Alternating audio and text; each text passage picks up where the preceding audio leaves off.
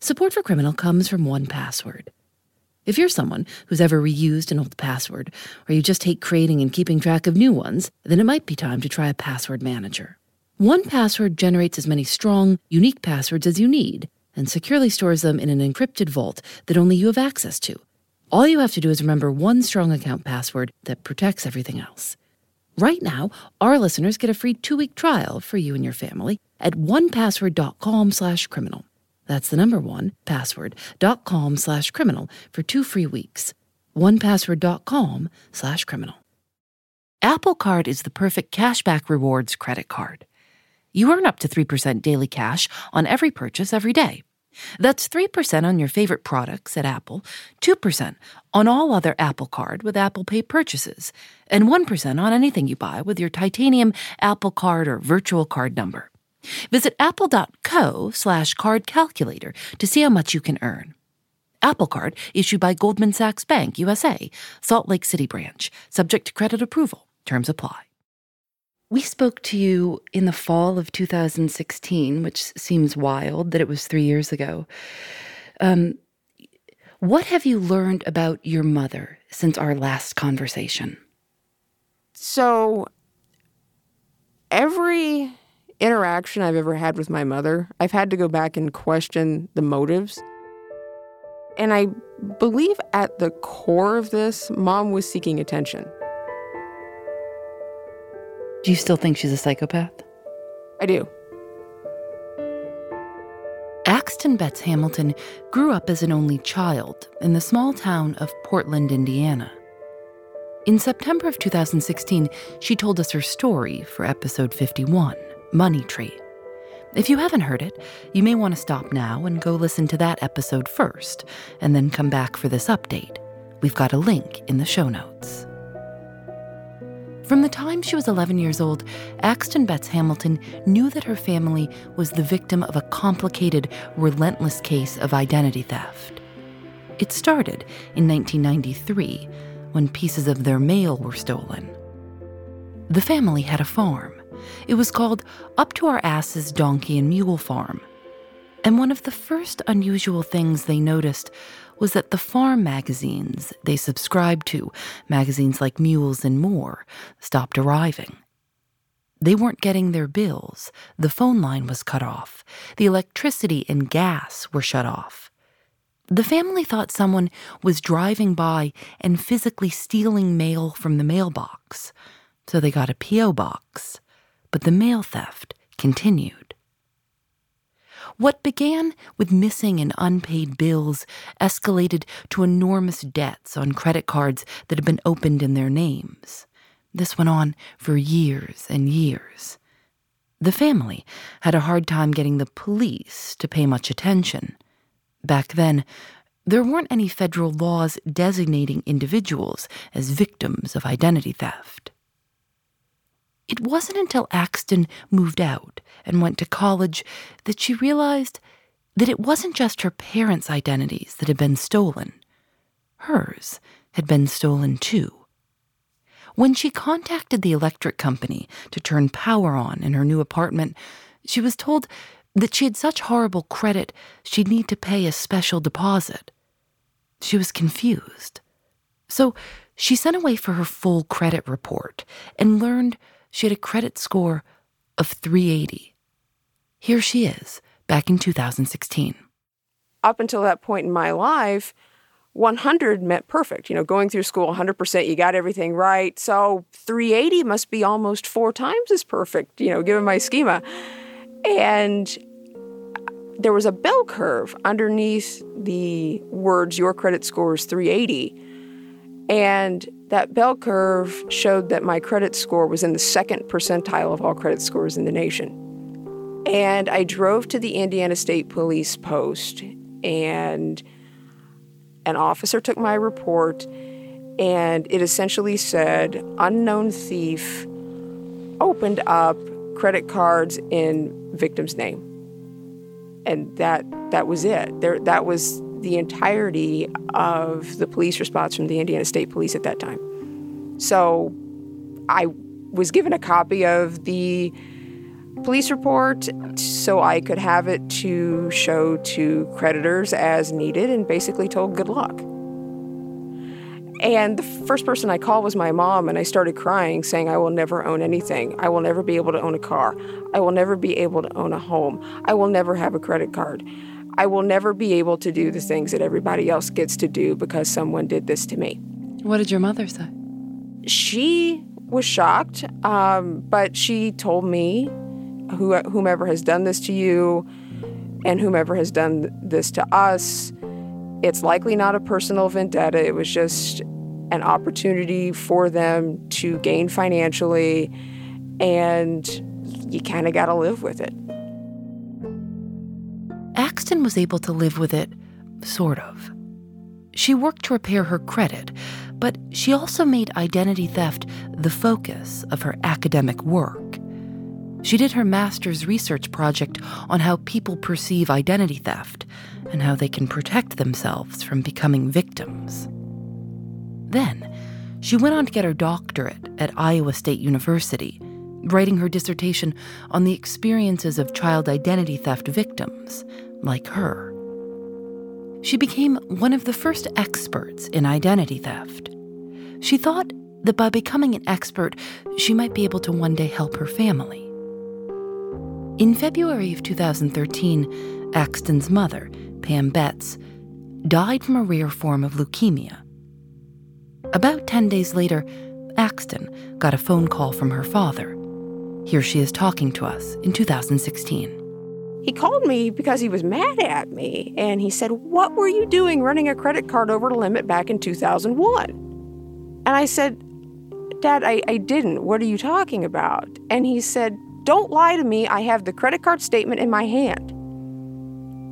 And I said, well, what credit card statement? What credit card company was it? And he told me, and I said, Dad, that was one of the credit cards that was taken out in my name as part of the identity theft. And I asked him to put it aside. I said I would come home over spring break in a couple of weeks and take a look at it.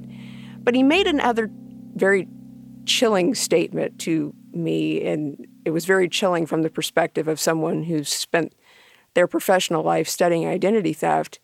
He said, I don't know what's going on, but the credit card statement was in a file folder with your birth certificate.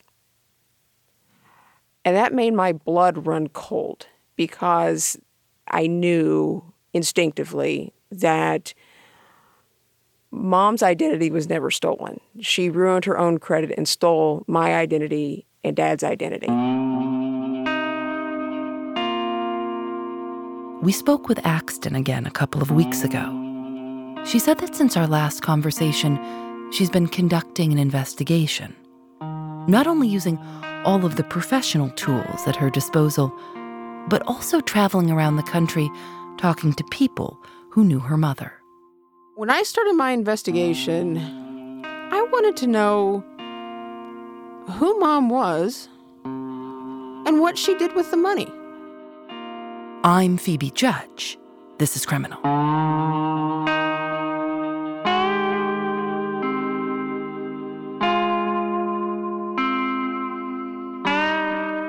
Now, knowing all that you know and all this time, how much money do you think she took? In total, there's approximately $600,000 that was either misappropriated or still missing. In trying to answer her two questions, who her mother really was and what she did with all that money, Axton has gone back to the very beginning of her own life, reconsidering every memory.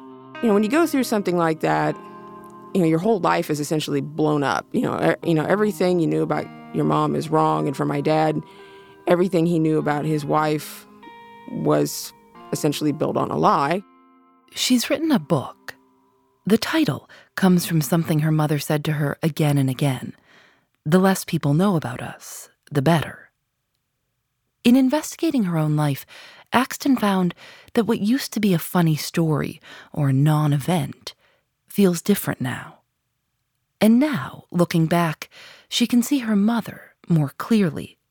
She remembers when she was little, her mother spent hours and hours on the couch, watching the Home Shopping Network and QVC, secretly placing telephone orders for jewelry. When the packages arrived, she hid them and made Axton promise never to tell anyone. At that time, because I didn't have a lot of outside influences, I grew up without grandmothers. And so Mom was my only female role model, at least the only one that, she would allow into my life. So I thought it was normal. I thought all moms behave that way. Tell me about the things that she was buying. Was it mostly costume jewelry? Would she show it to you and then kind of hide it away before your father got home? Yeah, so it was primarily costume jewelry. And Mom would show it to me. And at one point, I questioned her on how much she was buying at 11. And how Mom placated me was that she started buying 2 of everything. So if she would buy a ring, let's say, she would buy 2 of them and give me one. Did it work? To some extent, it did, in part because I misinterpreted it as Mom was trying to connect with me. She was trying to bond with me, when really she was just trying to, for lack of a better way to say it, buy me off and keep me from telling Dad about what she was doing. Will you tell the story about the milk? So I was in 3rd grade, and I had been allergic to milk my whole life. I still am. And when you're a little kid, at least back in the late 80s and early 90s, having a food allergy was a big deal, and it was a rarity. And at that time, when you went to the school lunch line, each kid had to take a carton of milk.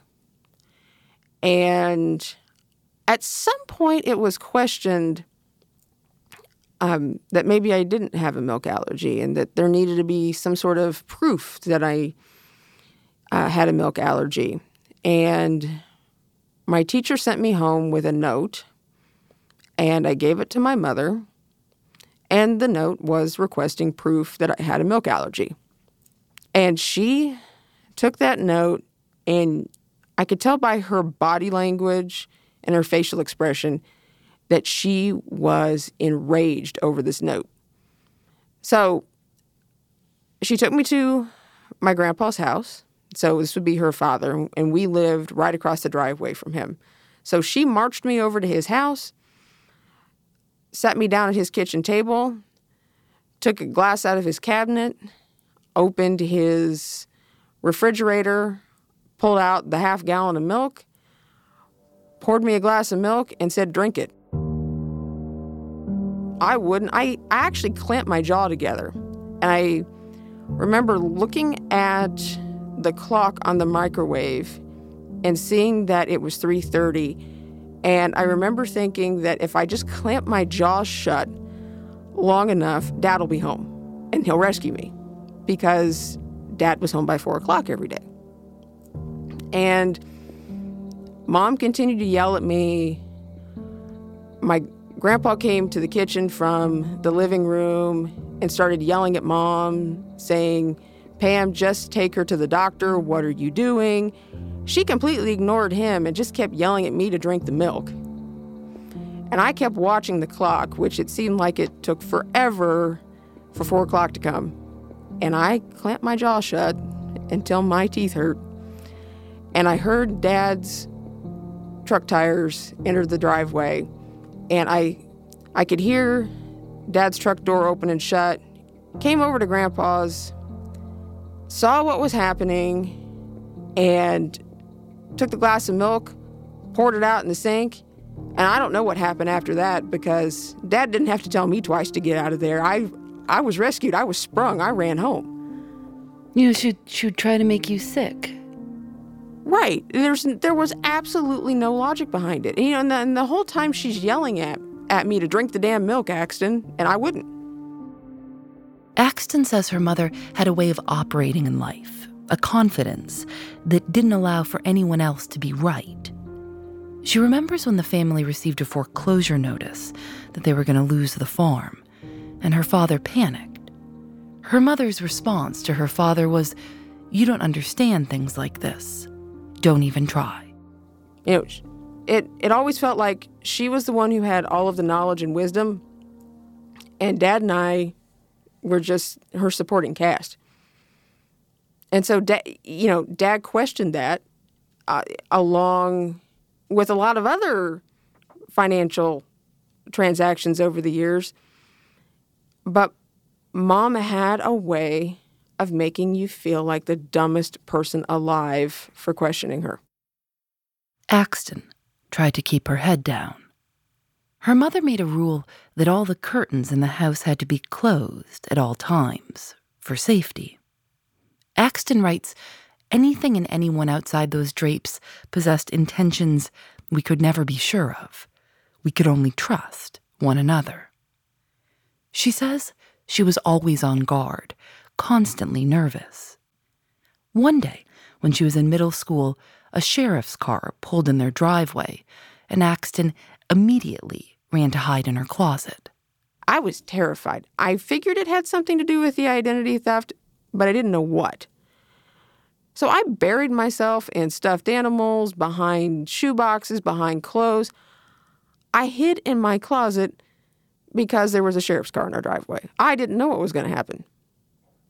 But I waited. The sheriff was there to arrest Axton's mother for passing bad checks. Her father told the sheriff that there was some mistake. He explained that they were victims of identity theft, and the sheriff listened to him and didn't arrest her. Axton says people in town trusted her father. He was honest. People were willing to give him the benefit of the doubt. But he was paranoid, too. He often repeated Axton's mother's line, "The less people know about us, the better." And Axton followed instructions. That sense of paranoia somehow got crossed with a sense of duty, of, being paranoid and not talking to people and not making any effort to connect with people. I mean, even other kids at school. Or even when we were out in public and somebody would come up and talk to us, I would barely utter 2 words. It was almost like it was my responsibility. I'm doing the right thing. I'm helping our family stay safe. She monitored the property with so much care and worry that she remembers that her neck and shoulders would hurt by the end of each day.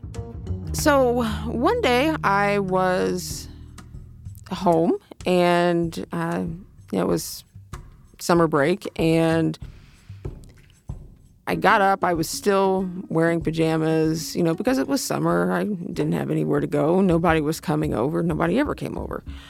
And I was laying on the couch, and I heard a car come into the driveway, which, of course, made, my adrenaline rush because nobody was supposed to be there. And I looked out the window, and there was this beat-up van sitting in the driveway. And I watched through a crack in the blinds, and I wondered what they were doing. And this very scruffy-looking man gets out of the van and goes to the back of it. And this is a van. It looked like a utility van. So it wasn't a passenger van where there were windows down the side. It was one of those vans where you couldn't see what was in the back. And so in my mind at the time, it looked like a kidnapper's van. And one of the things that my dad had always said to me, well, after the identity theft started, he said, if someone crosses the gate, they're yours. You have to defend the property. And, if I was home alone, and I was in this case, and this man goes through the gate, and that was like a siren to me. That was like, okay, it's go time. And I grabbed the biggest butcher knife that I could find in the kitchen. Still clad in my pajamas, I slipped on my mom's old barn shoes, so they were these really ratty-looking tennis shoes, and I snuck out the back door. And by this point, this man is walking towards the barn. And I dart behind trees in the backyard, and I sneak up behind him, and I yell at him and ask him who he was and what he was doing there. And by this point, the knife is held high in the air over my head in a downward motion like I could stab him, because I thought, I have to defend myself. There's an intruder here. I don't know what I'm getting into. And he put his hands up in the air. He dropped everything he was holding, and he said, "I'm the plumber." And I said, "What plumber? No one hired a plumber." And he said, "Well, Leonard hired a plumber." Well, Leonard was my other grandfather. And I said, "Well, if Leonard had hired a plumber, he would have told me." And so I started yelling at him to get out, and he actually held his hands up and walked backwards down the driveway. And I held a knife to him the entire way and stood there until he got in his van, and I was satisfied that he left and he wasn't coming back. So a few hours later, my grandpa comes home. And I don't say anything because I wanted to wait until Dad got home to tell him. And Dad was proud of me for defending myself, and so we went to talk to Grandpa to ask if he had hired a plumber. And Grandpa had hired a plumber. And he told us that he had seen the plumber at the Legion before he came home, and the plumber said that there was some crazy girl next door who chased him off with a knife and that he wasn't coming back.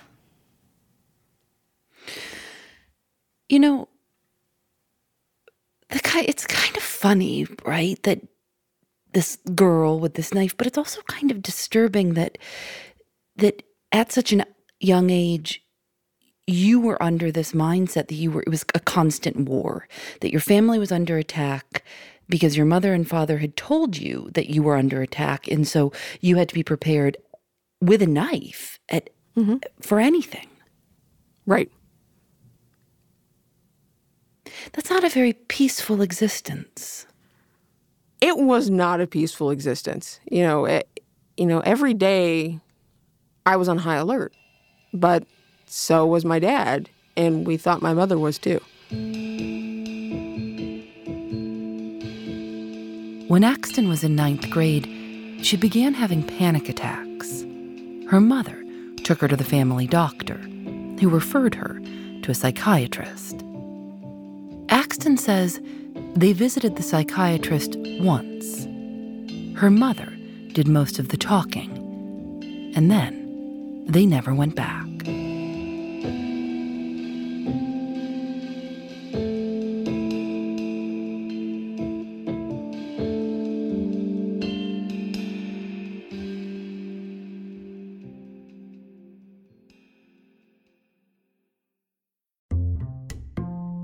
Thanks to 1Password for their support. It can be annoying to create so many new, unique passwords with arbitrary numbers, symbols, and letters every time we need one. And then once we've created one that works, we have to try to keep track of it and not reuse it anywhere else. And not choose anything that's easy to guess or remember. 1Password can take care of all of that for you. 1Password generates as many strong, unique passwords as you need and securely stores them in an encrypted vault that only you have access to. It uses industry-leading security to bring private, secure, and user-friendly password management to everyone. With 1Password, you just need to remember one strong account password that protects everything else. It's a great way to keep things organized and private, so you'll no longer need to keep tabs on a bunch of long, convoluted passwords or reuse the same one ever again. Join the millions of users and over 100,000 businesses who trust 1Password's award-winning password manager. Right now, our listeners get a free 2-week trial for you and your family at 1password.com/criminal. That's the number 1password.com/criminal for 2 free weeks. 1password.com/criminal. Apple Card is the perfect cashback rewards credit card. You earn up to 3% daily cash on every purchase every day. That's 3% on your favorite products at Apple, 2% on all other Apple Card with Apple Pay purchases, and 1% on anything you buy with your titanium Apple Card or virtual card number. Visit apple.co/card calculator to see how much you can earn. Apple Card issued by Goldman Sachs Bank, USA, Salt Lake City branch, subject to credit approval. Terms apply. Growing up, Axton Betts Hamilton wasn't allowed to interact with most of her relatives. Friends and neighbors had been pushed away over time. Her mother always said that whoever was committing the identity theft had to be someone close, so she didn't let anyone stay close. And so in the months leading up to her mother's death, Axton was surprised to see how active her mother was on Facebook. They weren't Facebook friends, but Axton would often see her mother on the computer at the hospital. Well, I logged into Mom's Facebook account a few days after she passed away because really no one knew that she was gone. She insisted that she have no service and no obituary. It was like she just wanted to disappear into thin air. And we honored that, because, you honor the wishes of your dying loved one. And we didn't have an obituary, no service. She was cremated. We honored her wishes of her ashes coming with me, which at the time we thought was odd, but we honored it. And I logged into her Facebook account just to tell people that she had passed away and to say that there would be no services and that, if you want to share your condolences, here's how to contact me.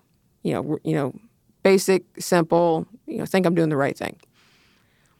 And I start going through Mom's Facebook account and I find over 4,000 private Facebook messages between her and people she had gone to high school with at Indian Lake and people from a local diner that she frequented in Albany.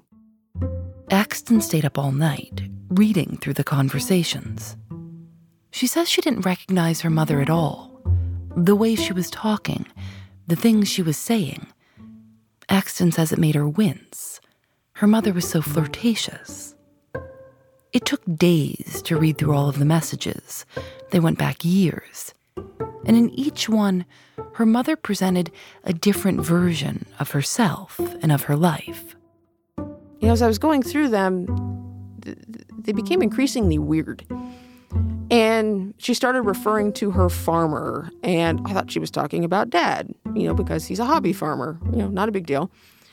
And then as I kept reading the messages, she started referring to John and that she was divorced from John and how abusive John was. Well, John's my dad, so the farmer wasn't my dad, so who's the farmer? And I kept reading and I figured out who the farmer was. And as I kept reading and she was having these conversations with multiple people, it became clear that she was detailing an affair, which has been verified through conversations that I've had with her friends and also through bank account records. She was buying the hotel rooms and she was buying the alcohol to take to the hotel rooms. But she, in these messages, she said that my dad had left her for a woman 20 years younger and that she was pregnant and that I was angry about it. And none of this is true. But people believed it. People believed it. They thought my dad was abusive, that he was the one cheating on my mom. None of that was true. He was at home 3 miles up the road, feeding the donkeys and going to work every day. Axton says that the identity theft wasn't the most painful part of all of this. It was reading the way her mother talked about her family. In one message, Axton's mother wrote, "The first day John left me alone with Axton was the worst day of my life." Did you show these messages to your father? I did. And because there were so many, I cut and pasted the worst of it into a Word document and let him read it. The worst of it you pasted. I think I would have pasted the easiest of it, and hidden the rest. I thought about that, and I thought, you know what? The truth, at this point, we need the truth. Regardless of how ugly it may be, we've been lied to for so long that let's just see the brutal truth. Let's go right down to the bottom of it. Enough is enough, huh? Right. Before her death, Axton's mother had given John the passwords for some of her accounts. But when Axton tried to log in, none of them worked. Axton says it was like trying to solve a Rubik's Cube, guessing different combinations. Eventually, she was able to access her mother's email account. Then she was able to reset passwords and log in. As they went through the finances, Axton and her father usually found debts that her mother incurred. But once, they were surprised to find $5,000. John took that money and bought himself a motorcycle. One of the things that Mom had promised throughout their marriage was that someday when she got a good job and was making lots of money, she would buy Dad the Harley that he always wanted. Well, now we know that was a lie and, kind of a cruel joke. And so Dad used the money we found and bought the bike that he always wanted. Last time we talked, you said he felt like he had wasted his life. Is he doing better now? So wasted his life has now turned into the 46 years of my life with your mother seems like a chapter of my life that when I talk about it, it's like it's not even me. And so at this point, he's far enough away from it, it's hard for him to envision himself in that life. So in a sense, I do think there's been some healing there, and I think his new girlfriend has helped with that as well. I think the new girlfriend and the new bike have done a lot to help him heal. Oh, isn't that good news he has a girlfriend? Yes. I love that news. A girlfriend and a motorcycle. Well, retirement should be on the horizon. And in fact, it was my dad's goal to be retired long before now. He spent his 401k digging your mother out of debt. Right. He's still working full-time, and he's going to continue working full-time because the extent of what my mother did financially is such that he will not be able to have the retirement that he thought he was going to have. And just because there aren't enough working years left for him to recover his retirement, it's just not possible for him to recover in that way. But, as he says, he'll be fine. We're survivors. We get knocked down and we get back up and, we keep on going the best we can. We called Axton's father, and he told us that he still isn't very comfortable talking about what happened. He doesn't think he'll ever be. But he is proud of his daughter. He told us, if it weren't for her, I wouldn't have made it. Axton has spent hundreds of hours investigating her mother, but she still can't account for where all the money went. She says there was an electrical fire on the family's property before her mother's death. A lot of Axton's mother's papers were destroyed, and now Axton wonders if her mother set the fire intentionally to cover her tracks. Not everything was destroyed. Axton and her father have found home inspection records for properties they've never heard of, rejection letters for bank accounts she'd attempted to open in other states, loan documents, one with an interest rate of 521%. She's found some photos taken from inside a condo. You can see out the window that there's a clubhouse. And Axton searched for communities that looked like what she could see in the picture. She found a match at Indian Lake, where her mother had vacationed as a child. She believes her mother was in the condo and perhaps owned it. But there are no records under any names she's tried so far. She found similar photos taken from inside a lake house. She learned from her mother's friends that her mother had gone back to Indian Lake frequently over the last 10 years of her life. So there may be properties you haven't found yet. Correct. And I think there are people out there that know things that they don't even realize they know. Because my last name is Betts Hamilton, people at Indian Lake aren't going to make the connection. They knew Mom as Pam Elliott. So there are people out there that think that she didn't have a child, that don't know that she got married. And one of the things that Mom would tell people was that she was very wealthy. And they may, if she spent money on things, they may have seen that as just normal for her. So I think there are people out there who know things that don't even realize that they know things that I want to know. So if anybody knows anything about my mom, no matter how small you may think it is, feel free to reach out to me. Are there times throughout this process when you felt close to her? No. Axton has been trying to put together a picture of who her mother really was. She thinks her mother enjoyed playing with people.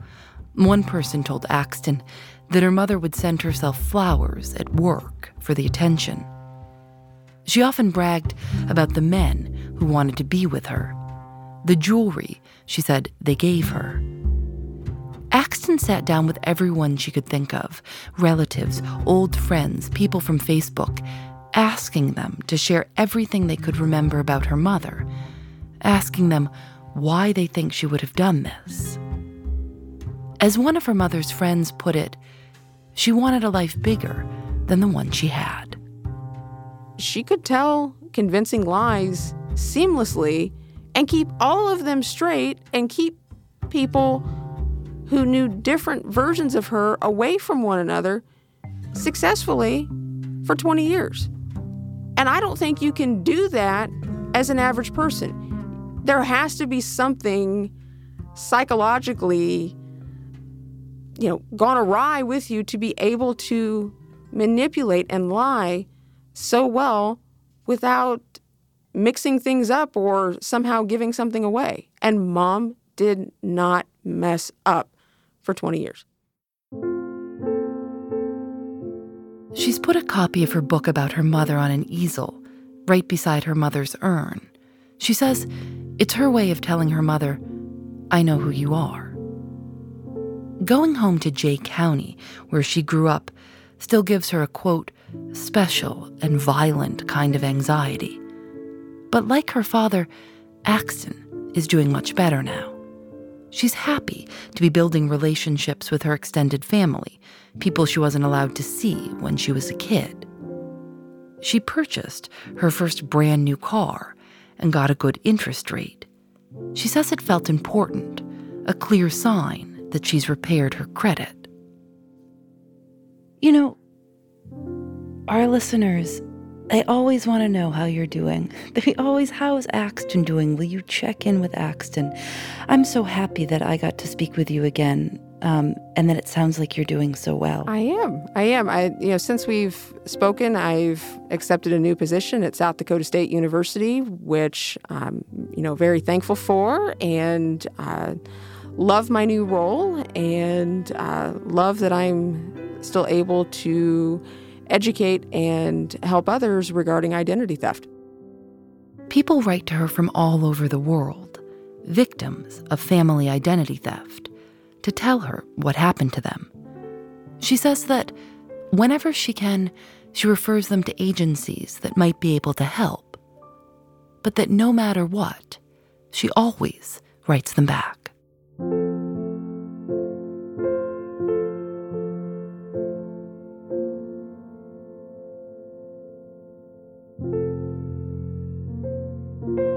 Criminal is created by Lauren Spohr and me.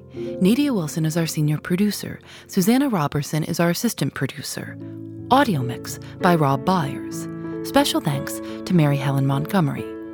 Julian Alexander makes original illustrations for each episode of Criminal. You can see them at thisiscriminal.com, where we've got a link to Axton's book, The Less People Know About Us, a mystery of betrayal, family secrets, and stolen identity.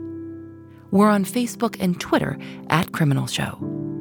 Criminal is recorded in the studios of North Carolina Public Radio, WUNC. We're a proud member of Radiotopia from PRX, a collection of the best podcasts around. I'm Phoebe Judge. This is Criminal. Radiotopia from PRX.